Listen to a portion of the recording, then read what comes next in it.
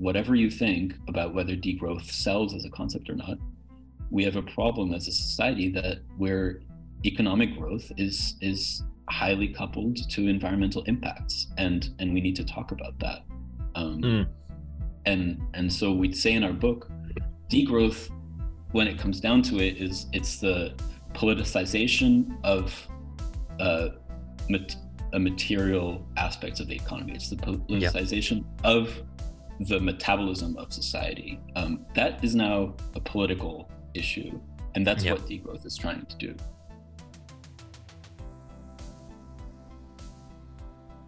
Thank you, Aaron, for joining me today. I'm joined by Aaron Vosindjian, who's a current researcher and is a fellow author of the Future is Degrowth book alongside his co-authors. And I'm really happy to be joined by him today to discuss his book and other topics related to degrowth. We recently interviewed Timothy Parikh on our podcast to introduce us to the fundamentals of degrowth. And now we're sort of looking to get more into the solution side and also just investigate a few other things. So Aaron, thank you for joining me. Thank you so much, Xavier, for inviting me. Of course. And to start off, when I first looked at your profile and was sort of coming across your book, the first thing that stood out to me was that you studied philosophy at university as an undergraduate. So I'm a what you would call a closeted a philosophy student. I really want to study philosophy, and that's sort of my next plan in terms of like postgraduate. And so I was interested to see how your philosophy degree, how that background has helped you become more involved in your current research, and how has it sort of guided your path to where you are today? So I did my undergrad immediately in philosophy. That's what I wanted to do. I was really interested in, like, especially kind of existential questions, finding meaning, understanding like how we can find space in the world. I started taking a few environmental classes as well, like environmental science, and progressively in philosophy I leaned continental philosophy. So I studied a lot of Immanuel Kant, Hegel, Nietzsche, up to Heidegger, and then Hannah Arendt. And increasingly, I think I studied, I became more interested in political economy and kind of like what I thought of as the time, the real world. And there was like a moment where I was taking a class, it was like a graduate seminar called The Foundations of Philosophy. And we didn't, the professor was kind of this very old guy who was, very specialized in certain kinds of like traditional philosophy. And at the beginning of the course, he said, okay, so what are the kinds of philosophy that exist? And, we started saying things like, well, okay, philosophy of science, yes. And then someone brought up feminist philosophy, and he said, I wouldn't say that's a philosophy. And someone else brought up philosophy of race, and he said, no, I don't think that would be considered two strikes. Yeah. And that for me, that was like, well, that's it.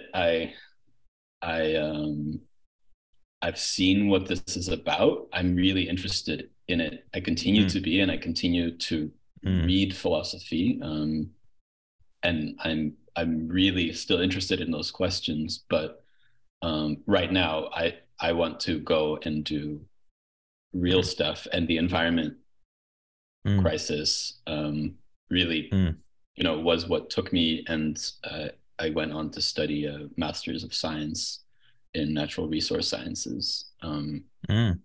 So yeah, that's kind of like my early background, and what got me here. Yeah, I mean, it sounds like, in a sense, I'm sort of following a path perhaps that you followed, but just a few years earlier, because I'm in terms of context, I study business, so it's pretty I guess disconnected from philosophy in pretty large ways, methodologically as well as just in general, and then also philosophy itself is for me. It seems like a passion, whereas for business, it's not so much that case. But I've been sort of contemplating, those sort of directions, and I recently took an environmental class, and I think I've had those sort of similar epiphanies where you can sort of see the tangible impacts that these subjects can have relative to maybe subjects where you're sort of in an ivory tower, or subjects where the people in those fields like philosophy may be out of touch, or you have that sort of sense of disenchantment. That's what I sort of gathered from what you were saying, right? And so you went from doing environmental science, and it takes you to where you are today. And so where are you at the moment? What are you doing, and how did you arrive at helping write The Future is Degrowth? Yeah, so I moved with after my master's degree. I moved with my partner to Barcelona. They were studying doing a master's there, and that was kind of Degrowth HQ. So I started going to these reading groups with the Degrowth group there, learning about it. Started writing about it too, as I was kind of finding my way, and I was applying to PhD programs at the time, and that's how I started getting into degrowth, and shortly, I was basically my PhD wasn't really anything to do with it. It was kind of urban political ecology. I was studying gentrification, basically, but from an environmental perspective. And then I kept kind of working on degrowth stuff, started writing about it, and I think that's how Matthias and Andrea came across my work. They had read some of my articles, and they reached out to me to ask if I wanted to work with them on the English version of the book. I guess, yeah. I don't know. I didn't actually know them before. I had talked to Matthias once before that, but when they emailed me, I was extremely pleased and excited to be working with them.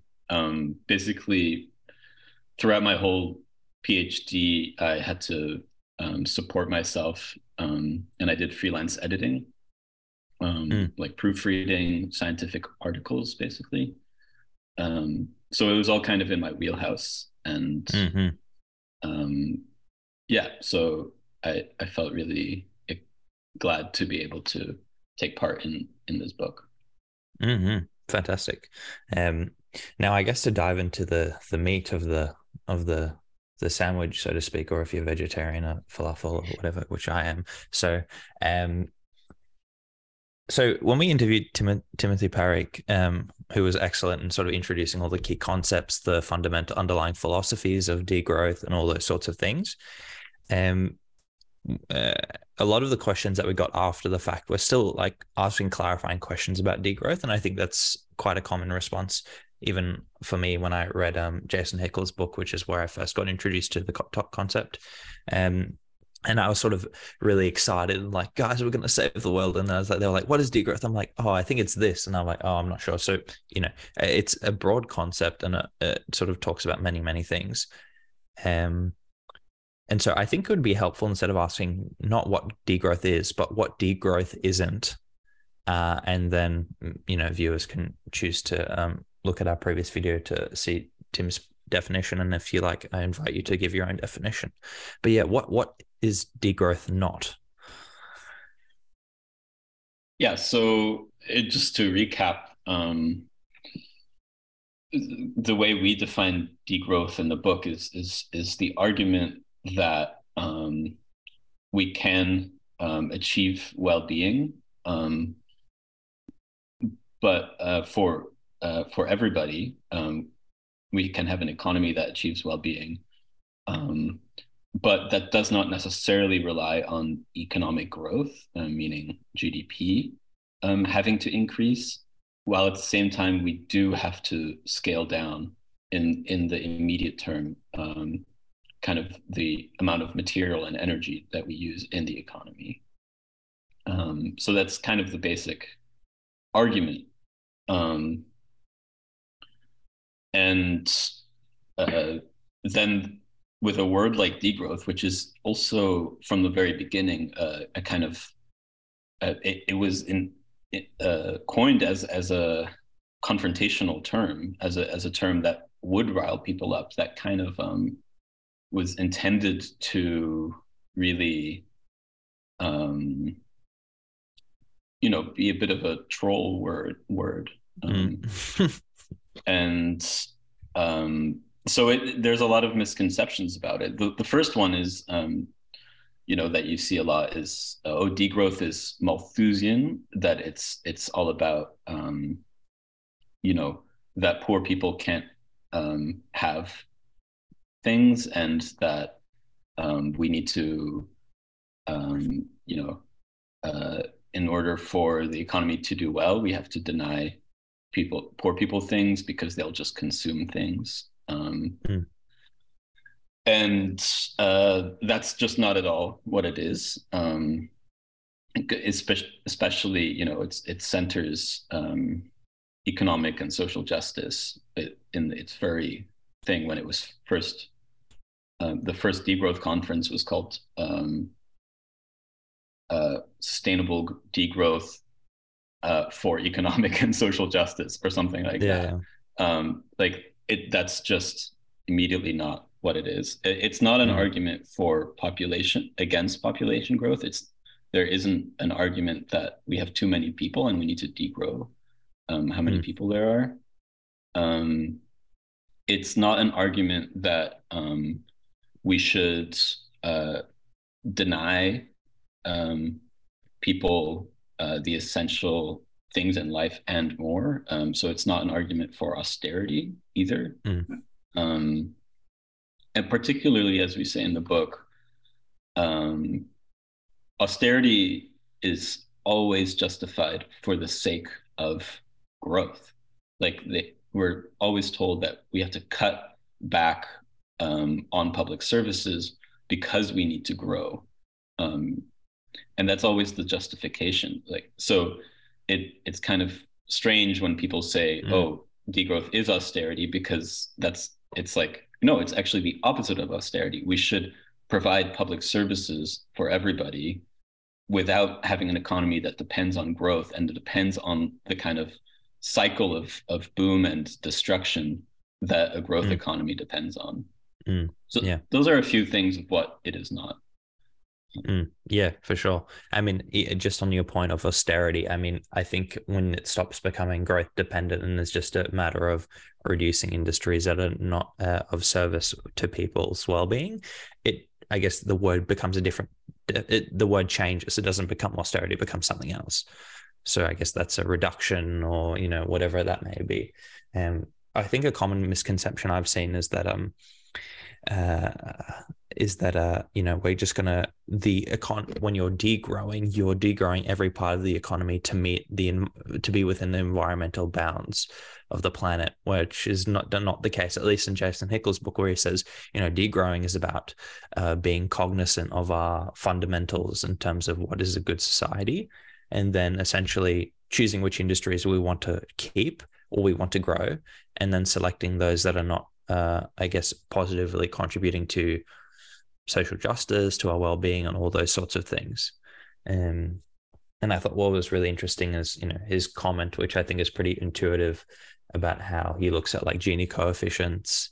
He looks at, the amount of doctors per hospital, or, all those sorts of things within different countries like Costa Rica, Japan. And then he compares those figures, those metrics that sort of are a sort of a proxy of, you know, well-being, compares that to GDP per capita of like the United States, and the United States is like, you know, a much larger GDP per capita compared to like Cuba, for example, but their medical system is sort of through those metrics is actually performing better or is giving better services. And that's sort of just like, at least for me, was a super intuitive way of understanding, you know, if you prioritize certain things in an economy or oriented around a specific purpose, you're going to deliver results for that, whatever that purpose may be, whether that's health, well-being, etc. I don't know if you have anything else to add to that. Absolutely, and the fact that our economies are prioritizing GDP, it's like, you know, you kind of you study for the exam, right? And if you study for the exam, you're only going to know or do the things that are in the exam. You become what you measure. So GDP doesn't actually say anything about well-being. There are some correlations, but up to a certain point, things can start going down. There's just no reason why we should prioritize GDP, except for if you think that you know, the wealthy deserve more wealth and are better at better at steering the economy than a democratic economy would be. So the only justification for GDP is it's literally it's a justification for the status quo and for the elite class to keep doing what they're doing. And what I found interesting about your book is that you were talking about in the first few chapters how new of a concept GDP is and how new of a fundamental growth has become within, I guess, capitalism. I don't know if we would consider growth as a fundamental part. Perhaps you can enlighten us. But how new is the concept of GDP and of growth, particularly, and how have those sort of been entrenched in new ideas of capitalism? Yeah, so it was really incredible to work with Matthias, because his research, he's an economic historian, and his research is basically how did this idea of economic growth come about, and it's surprisingly recent. Even the idea of the economy, people didn't say the economy is doing this, is doing that before the 1940s, and that was a very particular time. You know, World War II was over, the mid-40s, and then the next danger became communism. So you had the war was over, you had massive labor movements in the United States, and you had this need to basically either appease them or try to change the conversation. So while before people measured the health of how economic activity was happening, maybe by unemployment, what was then gross national product became gross domestic product became used, and the people who invented it later said at the time, like, this should not be used as a measure to run an economy. It's just an indicator of something very specific. And that's when economic growth started being used. So economic growth became a tool to compare capitalist economies to communist economies. It became this kind of like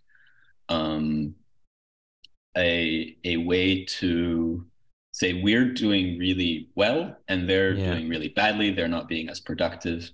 And as a result, you had this kind of race to growth, where then communist countries also started kind of measuring and also following this kind of growth ideology that was being created. But explicitly, it first really started in the United States, and in post-war Europe, as a way to say to the working class, we can't give you the things that you're demanding. We have to grow as an economy first. The economy Right. first has to grow. So it was a way to really kind of delay all of these demands that people had, and to to really create a very strong sense that capitalism is the better ideology and the better economic structure.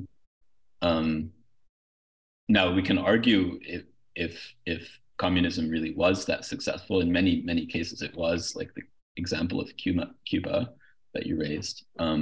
But we have to understand that growth is extremely new as an ideology, and what we argue is that, even if capitalism is precedes growth as an ideology, it's still really important. If the main tools that capitalism is using right now to kind of to maintain the status quo is this ideology of growth, it's one of its main tools, then you actually have to address it. If you don't address it, you're not going to be able to overcome it. You have to name it. Yeah, absolutely. I mean, one thing that came to mind when you were sort of giving the explanation is what conversations would have been like between everyday people, between the professional class, the working class of the day, before the invention of GDP. So I think now a lot of universities center our understanding of what a good society is around economics, around GDP growth, around those sorts of things, and that sort of then bleeds out into society where our news focuses on, are we going to be in a period of boom or bust? Is it going to be a recession or is it not? And our sort of conversations about society have been I guess occupied by the sort of this economic sort of discussion of business cycles, essentially. And I imagine before that, and this is purely speculative, but I imagine conversations would have been centered around things that people intuitively think are important, such as, how is the neighbors doing? How is our local community doing? Are we getting the services that we need? Are we, do we have enough money to sort of support ourselves as a community? All those sort of questions. Like, I don't think a community actively thinks, is the national growth going up or down? You know what I mean? And it's just interesting to see how, and this is going to be a value judgment, but how conversations have sort of devolved into, as Michael Sandel says, professor at Harvard University, says, conversations of civil discourse have sort of been dissolved to the realms of technocratic speak. It's all technical economic language that doesn't appeal or resonate with 90% of people. Absolutely. And I think it's interesting because what you're saying is, because that's still the case. People don't identify with economic growth language. And what's interesting is that actually degrowth, for that very same reason, sometimes appears quite distant to people, because it's like, you live in a town or a city, like, what does degrowth mean? Like, what does it mean to reduce the overall material and energy use of your society? Like, it's a very distant idea. Like, what does it mean for a society to no longer rely on GDP? So it is, I think it is a bit distant for people. But nevertheless, I think that doesn't mean it's not important, because the main thing that degrowth is trying to do is to dismantle and deconstruct and frontally attack really that technocratic discourse of how to run a society. And I think it's no accident that since growth really became a hegemonic way of talking about the world, increasingly people felt more and more distant from politics. Yeah, absolutely. And I mean, not only distant from politics, but even just engaging in even like the things that we would do historically, weekly basis work. I mean, people are disengaged from work. I mean, in Australia, I saw a recent stat. I think Australians are probably the most disengaged workforce in the entire world, which is quite funny. But it's not sort of isolated to Australia. That effect is even globally. But just to come back very quickly to this idea, I mean, in the 40s and 50s, as these ideas of growth, GDP was sort of started to pollinate the public discourse, at least there was like community, right? At least people had those sort of communal ties, where whether that was to their religious leaders of the town, or whether that was to their workplace, or whether that was to, I guess, third spaces, which I don't know if you're familiar with the term, but those sorts of, they had those ties. Whereas now, in the age of, I guess, social media technology, those ties are pretty much severed in a pretty severe way. And so even if we did want to talk about these sort of meaningful things like community, well-being, taking care of those that are less fortunate, it seems as that if we lack a community, we have less of an interest to invest in those things. I don't know if you would agree, but that certainly feels true to me, that for all in our own boxes and our own mini silos, and then our sub silos within the internet, why would we care about the general population? We only have to care for ourselves, right? So it seems like a sort of weird, I wouldn't say weird, but this sort of complicated situation, let's say. Yeah, absolutely. I guess I have a few thoughts about that. The first is like I first started getting interested in degrowth, and I would post things about it. And a friend of mine, Catherine, she contacted me and she said, "Aaron, degrowth, so fascinating to me. This feels really close to me right now. Can we meet up and talk about it?" And I was like, "Yeah, sure. Let's talk."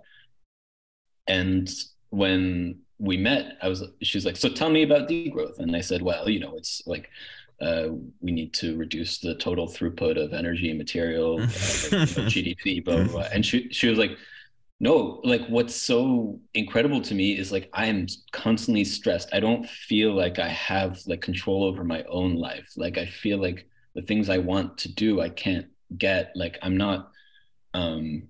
just over extending myself constantly." And basically describing alienation under capitalism. And the word degrowth, just she's like, when I heard it clicked. Like, this is what I need.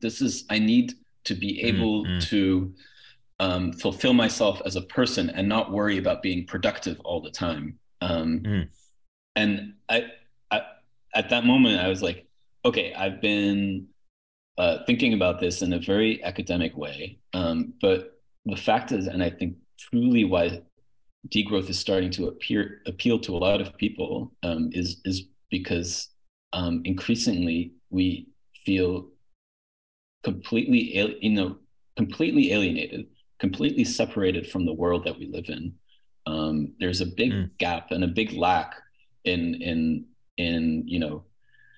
feeling separated from work. It's totally meaningless. Feeling separated from home life, completely separated from communities around us, and a lack of meaning. And that goes back all the way to the start, when capitalism started, really embedding itself in life. Like Marx famously said, "Everything is solid melts into air."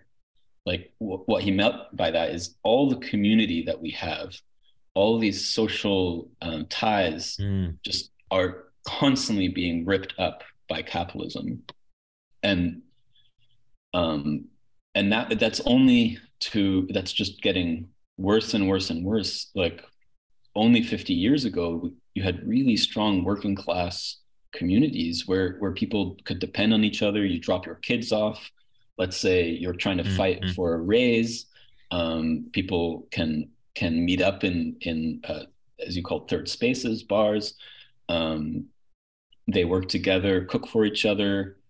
And all of that is just being completely ripped apart. And personally, I think it's one of the most important and terrible things that's happening, the results of which are,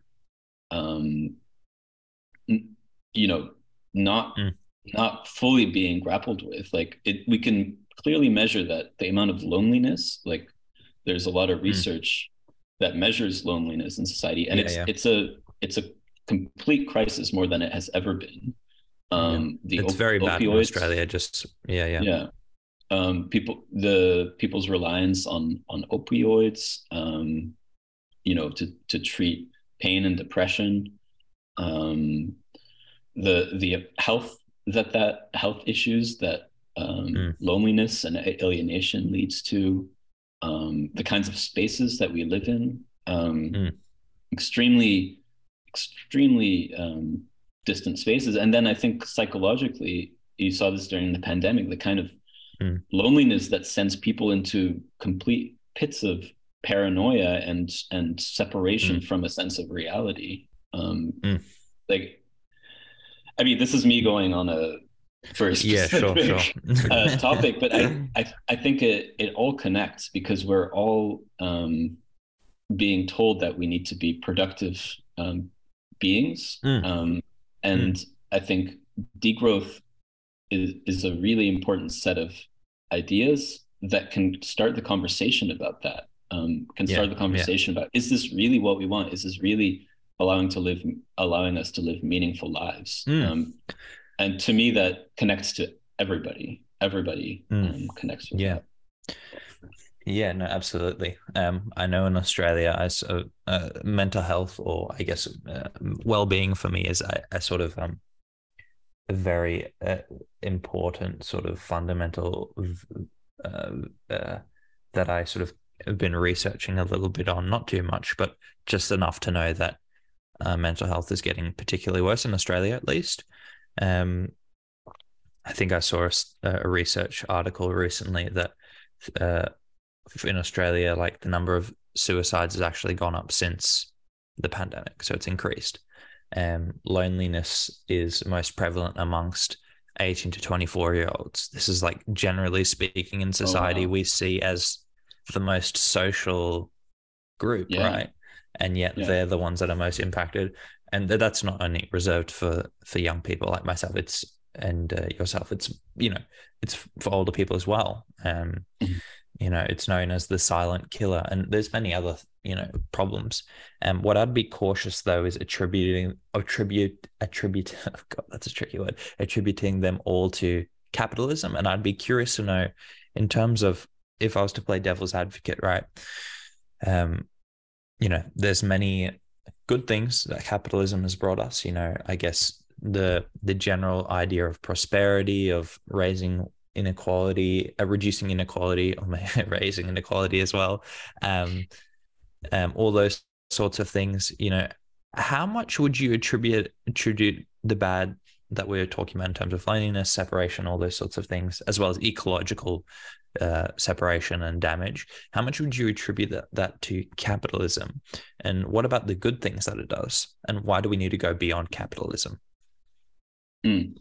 So I mean, we can go back to Marx here. Like, you know, you could say that Marx was an admirer of capitalism, at least in a lot of his earlier work. He really said, you know, capitalism is what has let loose human productivity in a really big way, and has allowed things to be society to really, it's changed the face of the world, and allowed for, like, a worldwide culture to emerge of which has involved, like, you know, very, very incredible transformations, like technological and social transformations. And I think that definitely needs to be understood. But at the same time, what what has to be said is that the gains that capitalism has given us are gains that have been fought often despite capitalism. So protection, employment protections, healthcare, universal healthcare. Those are things that social movements have demanded, and that they have fought for tooth and nail. Gender equality. Those have been hugely massive social movements that have made that happen within capitalism, and often despite of capitalism and the way it works. Regarding loneliness, I think, I guess you could, it's always like, could you see a capitalist economy solve that problem? Well, I think right now, one of the main drivers of loneliness is kind of how we design or don't design space as a society, like infrastructure. We all live very far away from each other, use cars, don't engage in public life in any meaningful way.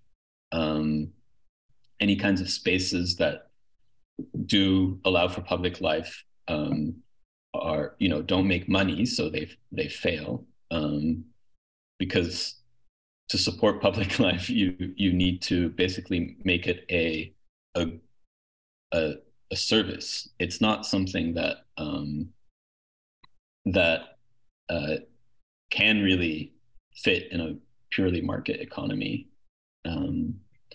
But yeah, I think we have to really acknowledge that yes, there have been massive transformations, but that can't mean a justification for the status quo. Actually, it should highlight that actually there is a possibility for fighting and a necessity for changing the status quo through struggle, because otherwise it's not going to be given to us, and it never has been. Yeah, I mean, yeah, absolutely. I mean, when I sort of try and define capitalism and think about its impacts, all those sorts of things, the first thing I struggle with is actually understanding how big the tentacles are in terms of how far and how entrenched it is in everyday life. And it's hard to quantify. And for that reason, I also find that it is also difficult to measure its impacts in terms of those non-monetary impacts, like, loneliness, impacting well-being, disengagement work, all those sorts of things.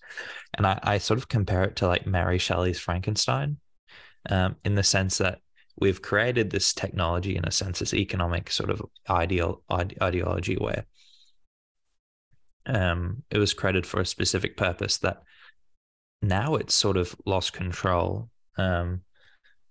Maybe it is in control, but I sort of see it as like this thing that's sort of evolving itself. Like it just constantly changes and shapes. And I remember an economics professor at university sort of said something along those lines that, we won't be able to stop it, which was pretty ominous, but I sort of disagree. I think that's a bit silly, but nevertheless, the tentacles are pretty big. It's a pretty big. But now, coming to solutions. So, we talked about, some of the fundamentals what Tim Perrick has said before. But I think a lot of our listeners would be curious to know, what can degrowth do? How can we sort of implement degrowth? And so I'd be curious, how do you see degrowth being implemented in practice at a policy level? Yeah.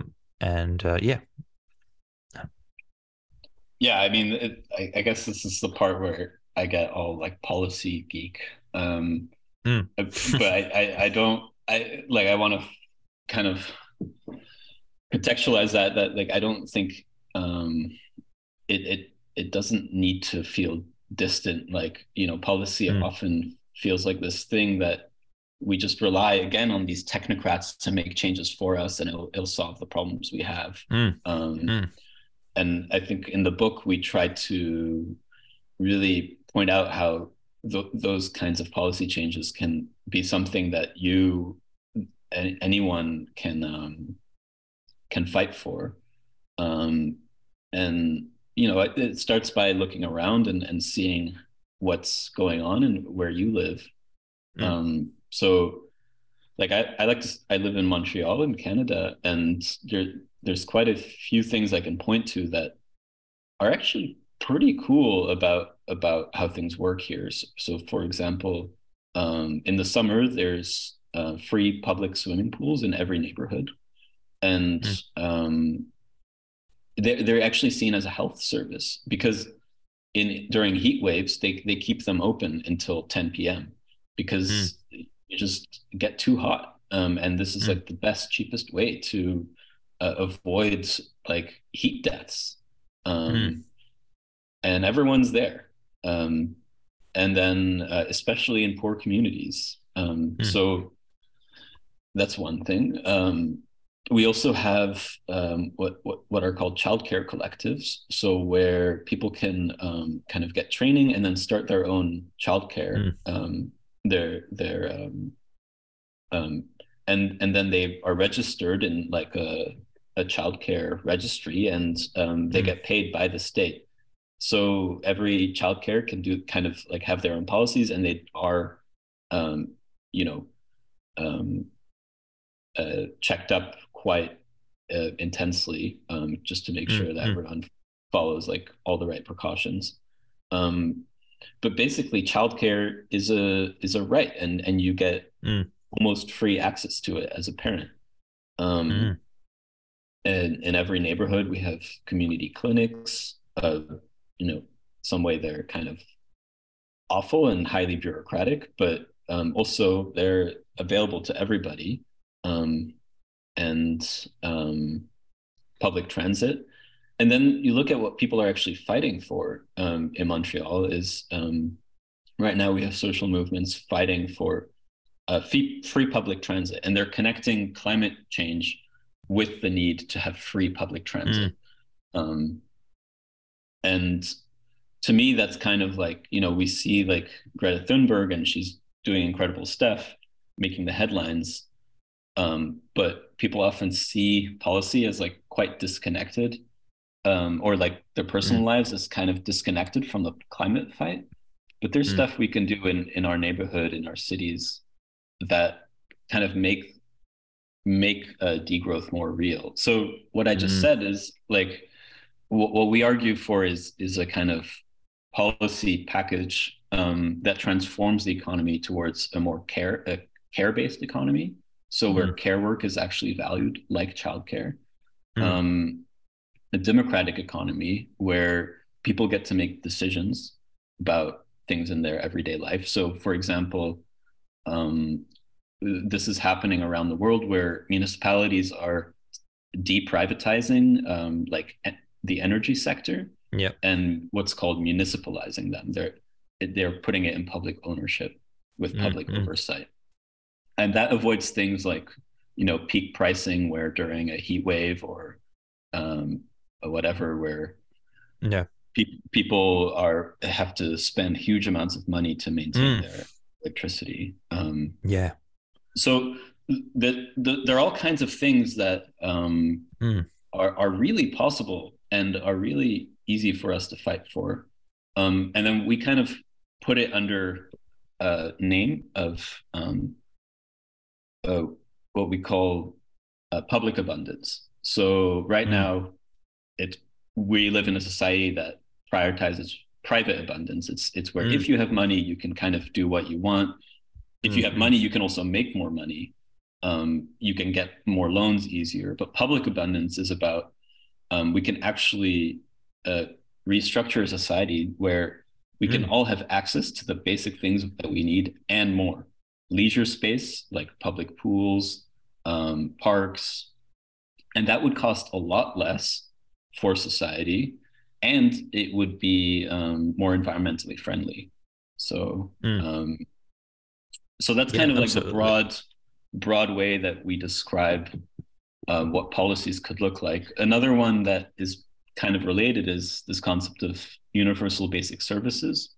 So you might have heard of universal basic income, which is like where everyone gets access to a monthly income, so that no one is left behind and no one's forced to do work that basically so that they can never actually advance. They're always just stuck doing the bottom work.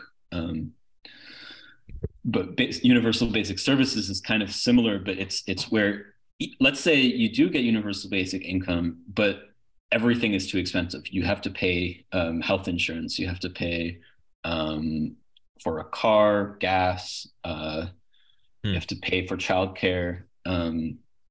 So universal basic services where those things are accessible for everybody.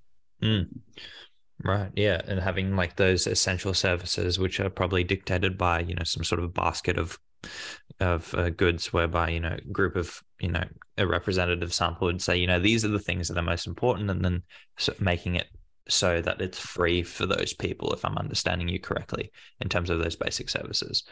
Yeah, absolutely. I mean, so I think in terms of those communal activities, like I think you referred in the books, commoning certain areas of society to sort of, improve health, improve, community connection, and then just also providing those universal basic services to people. And these are all very important things. And yet my criticism, my critique here is, I want to piggyback off Matt Huber. It's actually Matt Huber's critique, Professor Matt Huber from Syracuse University.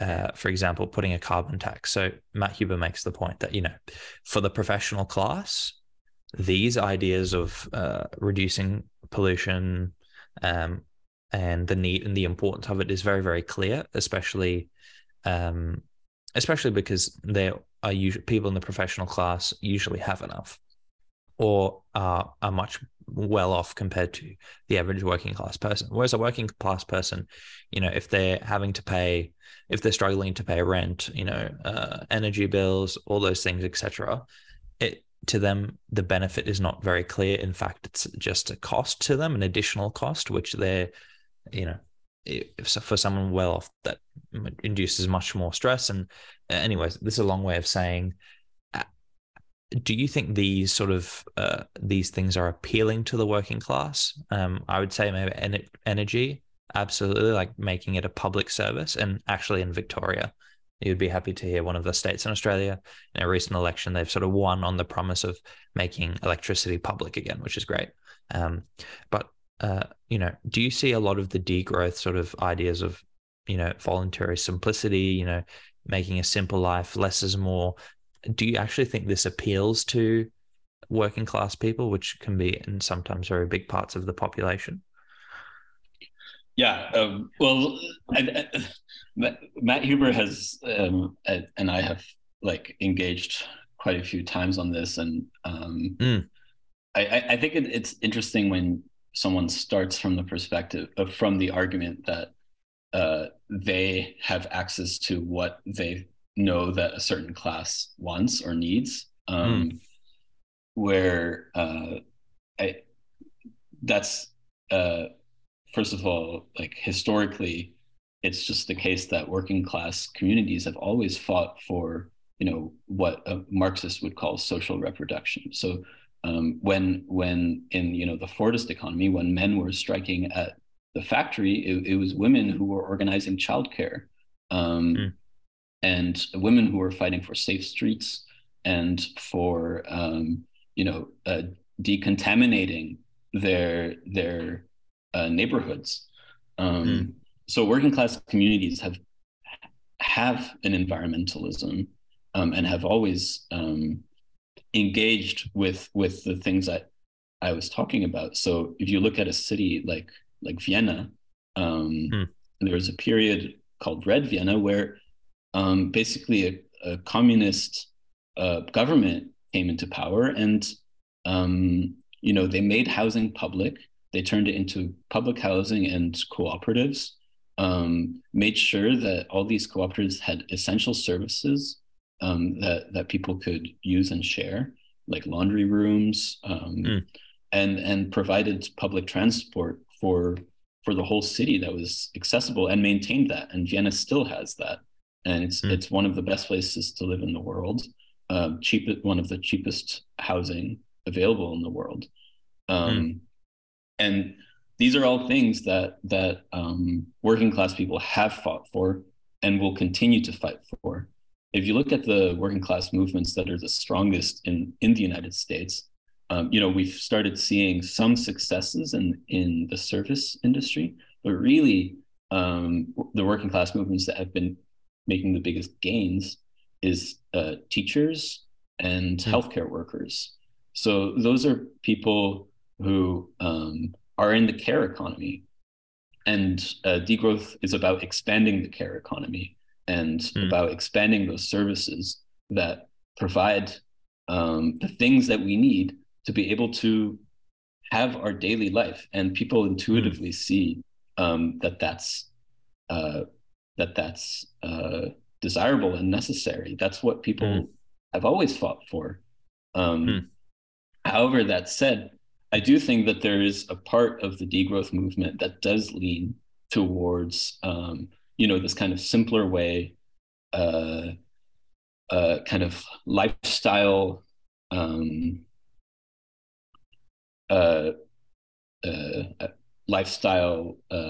reduction, minimalism, or whatever.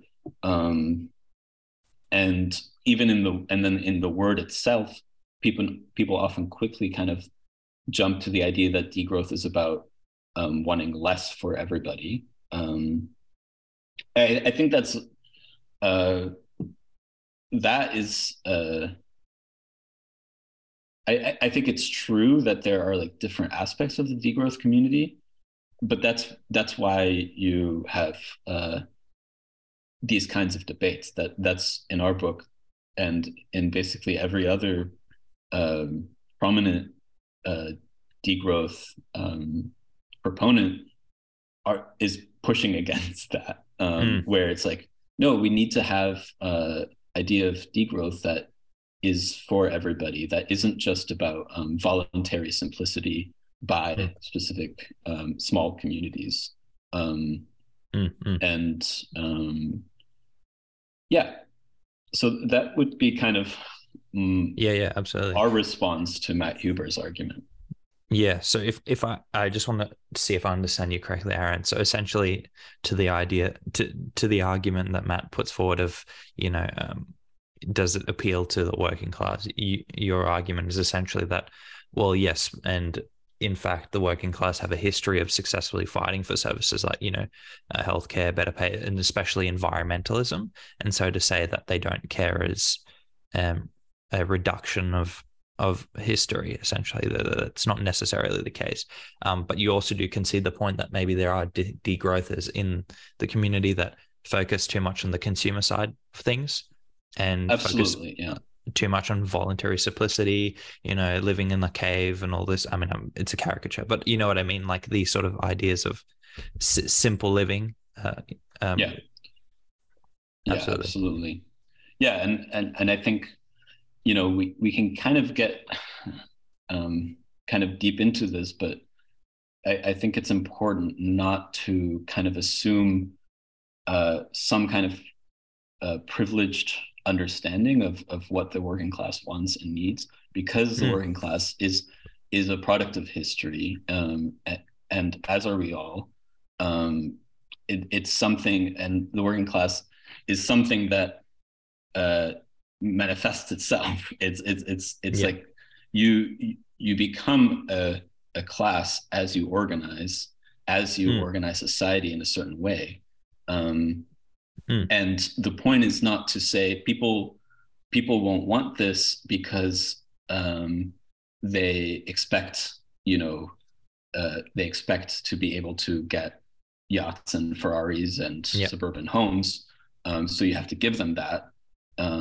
The point is to say, no, we are here to transform our understanding and our desire for the status quo. We can actually change things for the better and change what kinds of desires we have. And those have changed throughout history. And the point of struggling for progress is to actually say like, no, those are not immutable desires. We can change them as a society. Yeah, absolutely. And so I guess to dive down this sort of this a little bit more. So I think there's, like you've said, there's an agreement that degrowth as a movement needs to encompass much more. It needs to appeal to much more people, and maybe certain arguments of voluntary simplicity, as well-meaning as they are, and also, I mean, I think there's a lot of value in that anti-consumerist thought that is focusing on what it's truly important, and when you focus on not what you have, and you start really thinking about what's important to you, I think that's an incredibly valuable question, and that's one for me that's been very valuable. But nevertheless, when framing it from the perspective of a working class people, as Matt Huber says, we need to find things that we can add for them in terms of what value can we create for working class people, or just people in general that are sort of opposed to degrowth. What are some more policy ideas or policy perspectives from the degrowth movement that you think can actually encompass and be accepted very widely amongst people, in a way that also is challenging or combating, I should say, the ecological crisis? Yeah. So I think the term that we use in the book it's called non-reformist reforms, and this is borrowed from French philosopher André Gortz, where he said, there's kinds of reforms that you can do that, we use the word that's just reformist. It's not going to change things, but it's, these reforms open the way for a kind of way grander, way more transformative change. And so one of them, I would say is something like a care economy. This is kind of the number one thing that that people are fighting for after the pandemic, that people want is healthcare that is just and that's not alienating and that's not won't make you poor if you're doing it. If you make use of it. So that's one thing. People are going to see increasingly that we have an increasingly aging society. We need an economy where much more of the economy of jobs are oriented towards taking care of the elderly and taking care of the young, because people increasingly, like I'm 32. So many people I know just can't afford to have kids because it's just too expensive. So we need to be able to transform the economy towards a care economy, and that's I think that is a winning ticket. To be honest, it's people are realizing after the pandemic how hugely central it is, and all around the world. A society like Japan, this is its primary political question right now is how can we have a society that isn't growing, both in population terms but also in economic terms, and still provides well-being for everybody and takes care of the elderly. Yeah, absolutely. I mean, so if I was to summarize, so the care economy is essentially maybe two things. One is making healthcare a fundamental basic service, to use your language, and making it maybe free. I'm not too sure what you think, but making it accessible at the very least to the population of whatever country, and then also to how you take care of the most vulnerable within a country. So, we use the perspective of aged care people, elderly people, but I also would consider encompassing people like the homeless, people like mentally ill, all those sorts of vulnerable groups of people that require assistance. And I mean, yeah, that seems to be pretty appealing on all ends. And so, and once you start doing that and you reorient economy towards that, like I don't remember what the number is, but you have like a vast majority of jobs that are considered bullshit jobs. They're jobs that feel meaningless. They are meaningless, but we're forced to do them anyway. And I think we can easily rededicate a lot of our employment towards these kinds of services that do feel meaningful to people. Yeah, absolutely. I mean, this maybe seem like a really strange example, but I had a friend that visited Israel for a trip, and he found out about, and maybe this is not news, maybe it's just news to me, but he found out that there's a group of the population in Israel, I think like 7% or something, maybe it's not even that big, but a minority of the population that is selected to just study Judaism. They just study the Torah, they just do research, and that's their job. And it's sort of like a government paid gig. And so, to extrapolate from this idea, it'd be cool if an economy and a government just said, you know what, we're going to fund research, lifelong research for like 5% of the population to research how we can make economies that are not growing, sustainable for the future in terms of ecologically, as well as from a well-being perspective. That'd be pretty cool, right? You just have paid researchers that do this for their whole life. Yeah. And I would also say that, the care economy that also includes the environment.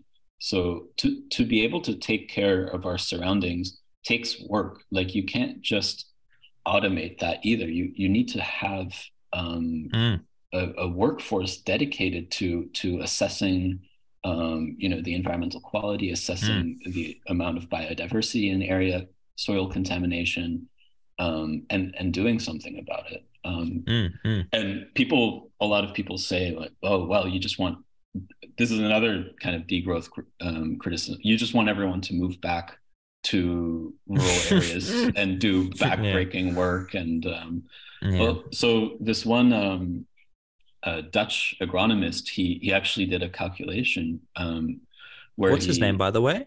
Mino Schmidt. His work is in Dutch, SMIT, MEINO is his first name. He did a calculation looking at like, well, okay, so if we did restructure the agricultural system to be, all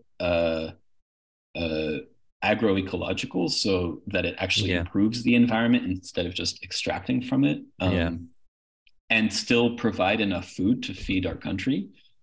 He said we'd need twice as many people in so like from I think 2% to I think it was like 4 to 5%. That's actually not that much if you think about how 60 years ago we had 50% in most first world countries living on farms. It's actually quite reasonable. I think the same would be in the healthcare sector. And instead where a lot of our jobs are, we work in advertising.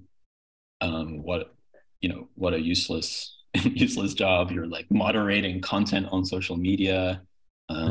You're boxing donuts. I don't know. I think it's it's definitely possible, and it's not as bad as people say. A lot of people threaten it. No, definitely. No, I mean, look, there's a study that comes to mind for me, which is about, actually, let me pull up the quote that I found, because this is, I thought was pretty interesting. So there's this phenomenon where, whenever you sort of come into some power of a position of influence, power, you can sort of have you have your stamp on the world. If you can write a book, or like, actually, no, writing a book's not a very good example. Being a manager at a place, being a leader, all these sorts of things. We have a sort of default to add. So we always want to see what can we do to make this world a better place? What can we add? What policy can we add? And this study basically found that essentially, so they say here we show that people systematically default for searching for additive transformations, consequently overlooking subtractive transformations, which I think is super, super fascinating. And this idea of people always pursuing what we can add as opposed to what we can subtract. And in a sense, that's what, and the authors sort of conclude that these defaults to adding constantly, or if we was to use a slightly different phrase, to growing, so constantly growing other industries as opposed to subtracting, it leads to problems like bureaucracy, which is so true. But most importantly, what they note is climate. If we're not constantly evaluating what we can remove in terms of which make climate, ecology, well-being, all these things better, then we'll be in a bit of trouble. And I guess the last comment I'll have is in defense of advertisers. I'm sure some of them do feel like their work is meaningful. And yet I think the fundamental question we have to pose is,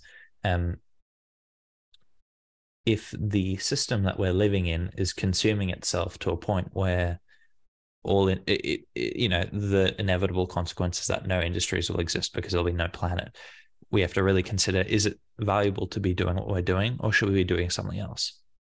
But yeah, David Graeber's book is pretty funny.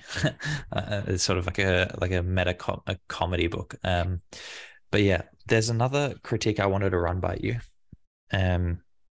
by a Dutch economist, and this is why I asked. His name is Jeroen van den Berg. And he sort of argues that, and maybe this is a familiar critique of, you'll be familiar with the critique, but essentially he says, because of the word degrowth has so many because it's so broad, it can often lead to confusion. It's a bit ambiguous. That's the first argument he makes. And then the second thing he says is that in terms of combating climate change, it may not be the most effective strategy. So a more effective strategy may be just to mobilize labor unions to sort of tackle, renewable energy sectors. And then that way, that's we can see the direct result. If we do this, then climate change will be better. Whereas degrowth, he argues, as I understand it, it may not get us to the solutions as quickly as we may need to ecologically. And so he argues essentially, instead of being degrowth or pro-growth, we should just be a-growth. So being indifferent and viewing it as sort of like as taking it out as a fundamental value from society, and that's it.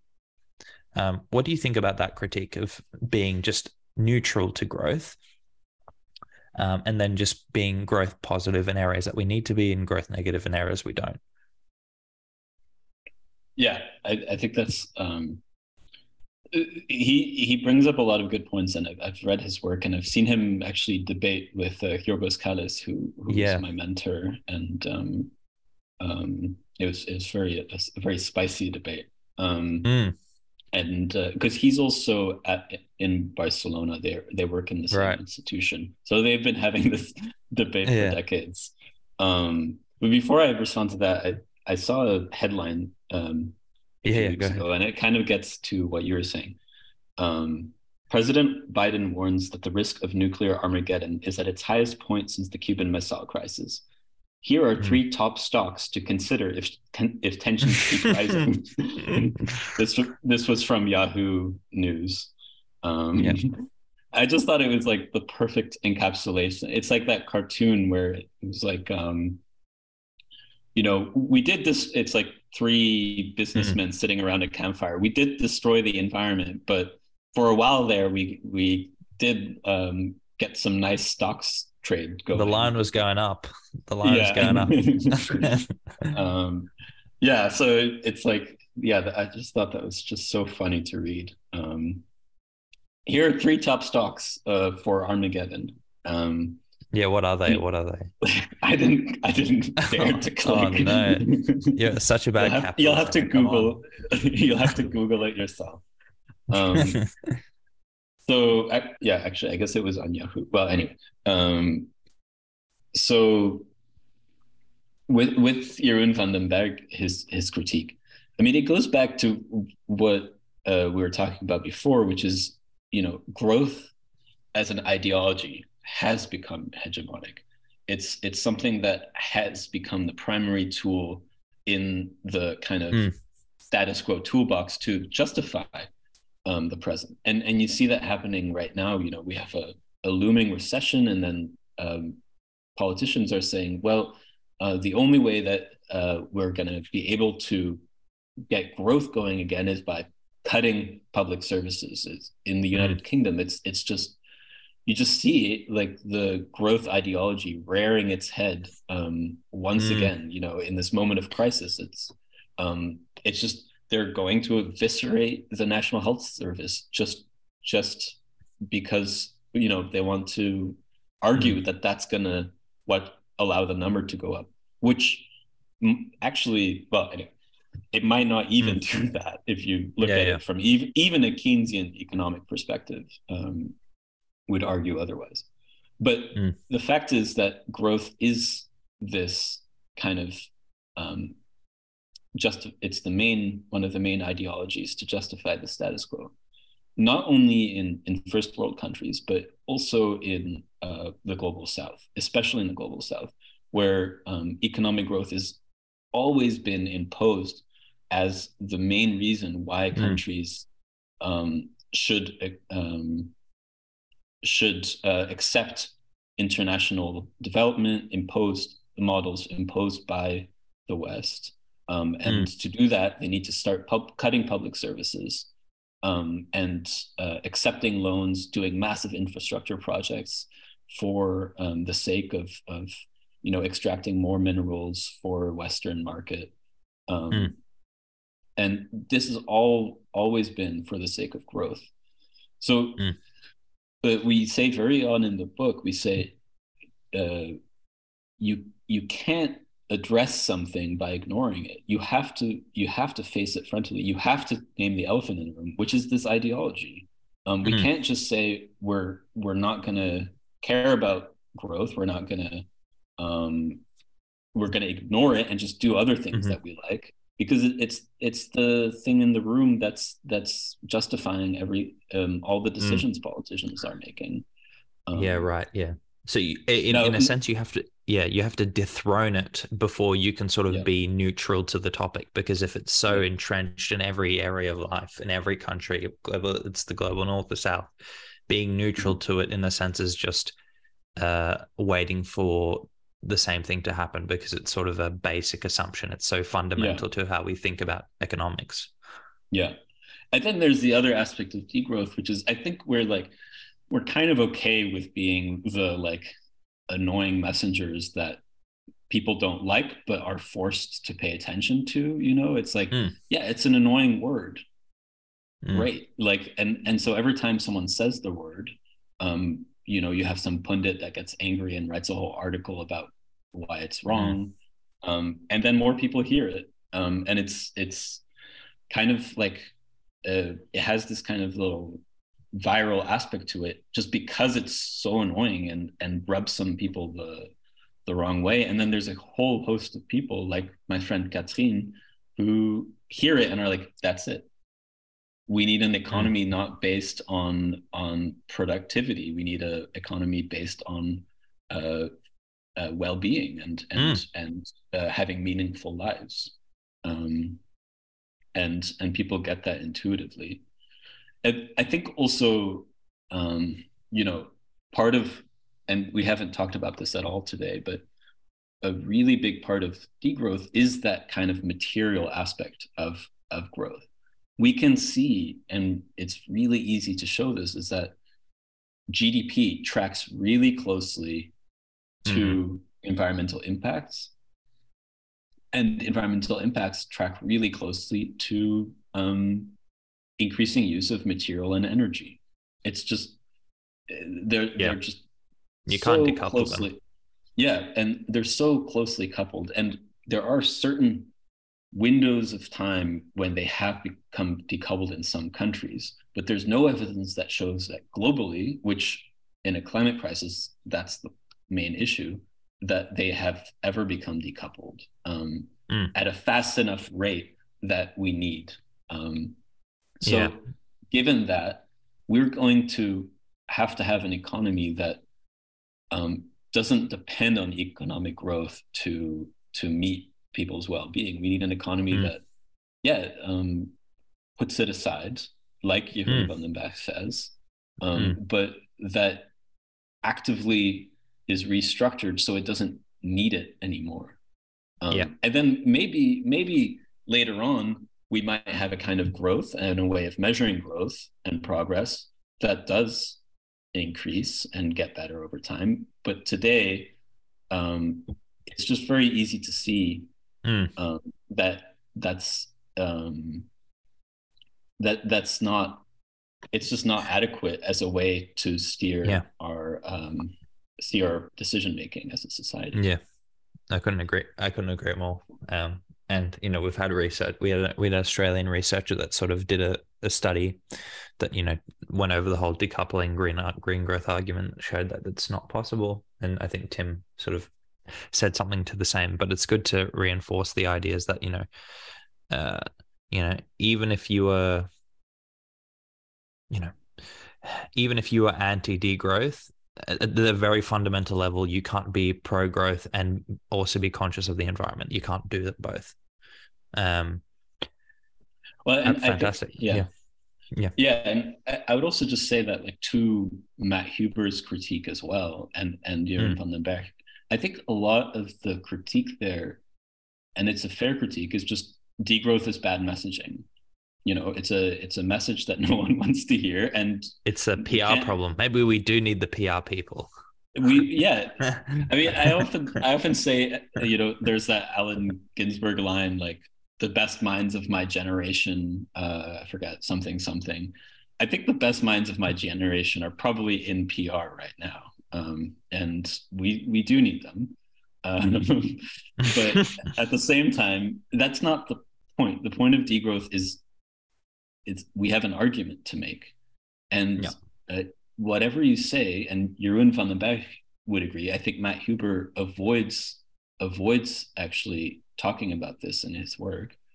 Whatever you think about whether degrowth sells as a concept or not, we have a problem as a society where economic growth is highly coupled to environmental impacts, and we need to talk about that. And so we'd say in our book, degrowth, when it comes down to it, it's the politicization of material aspects of the economy. It's the politicization of the metabolism of society. That is now a political issue, and that's what degrowth is trying to do. Absolutely. Well, look, Aaron, I think we've come close to the end of the podcast.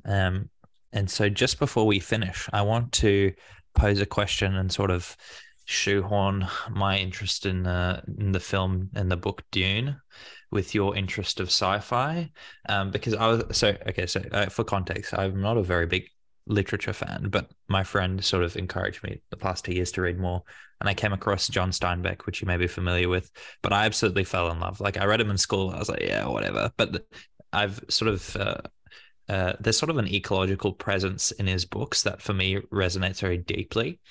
And then I was just thinking about Dune when I was preparing for this podcast, and Dune is a fundamentally ecological book. It's about posterity.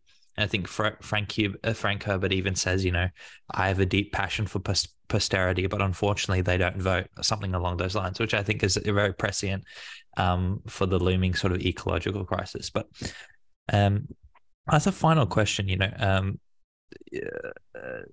degrowth, Dune, sci-fi, all these things. So basically the fundamental, not tying these all together, is that imagination is very important. And if you don't have visionaries in society, well, one, would be a very boring world, but two, it'd be hard to make progress because you're not imagining what could be. So I'm curious to know, using your sort of influences of sci-fi and your interest in sci-fi, what would your utopia look like?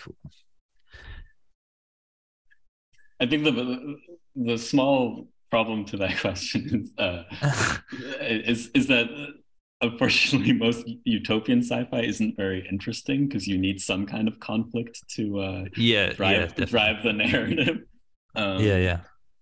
But I think I think it's possible,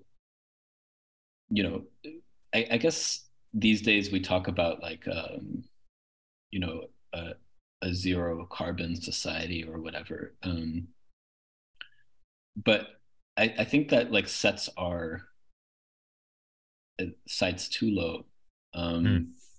I think it's possible to have a society that not only doesn't have an impact on its surroundings, but actually improves them. That transforms the world into a lush, flourishing, mutually beneficial place for humans and animals and and ecosystems. And it, like almost like a world that is permeable to life. And I think how capitalism kind of restructures the world is as a world that is impermeable to different forms of life. And yeah, I think that's kind of what my utopia would look like, is a world where everything we do is compatible and is able to be absorbed by our surroundings, and we're able to make things better. Like, we can actually increase the amount of carbon being sequestered. We can create a society where people can have leisure and meaningful work. It wouldn't just be a land of lazy slobs, because like work is something that we find meaning in, and that we can allows us to live lives. Going back to philosophy, it allows us to live lives where we can recognize and fulfill our desire to transform our surroundings and ourselves.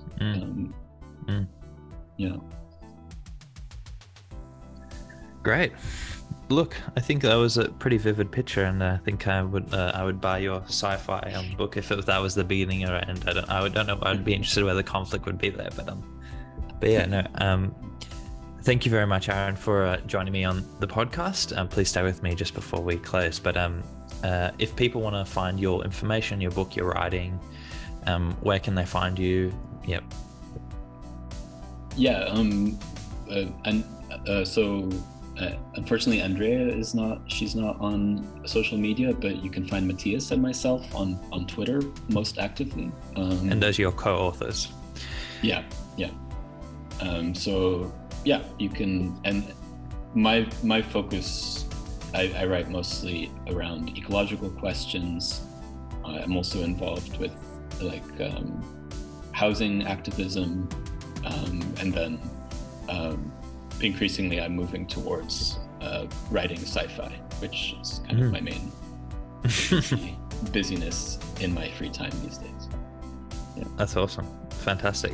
Well, thank you again, Aaron, and thank you for joining me. Thank you so much, Xavier.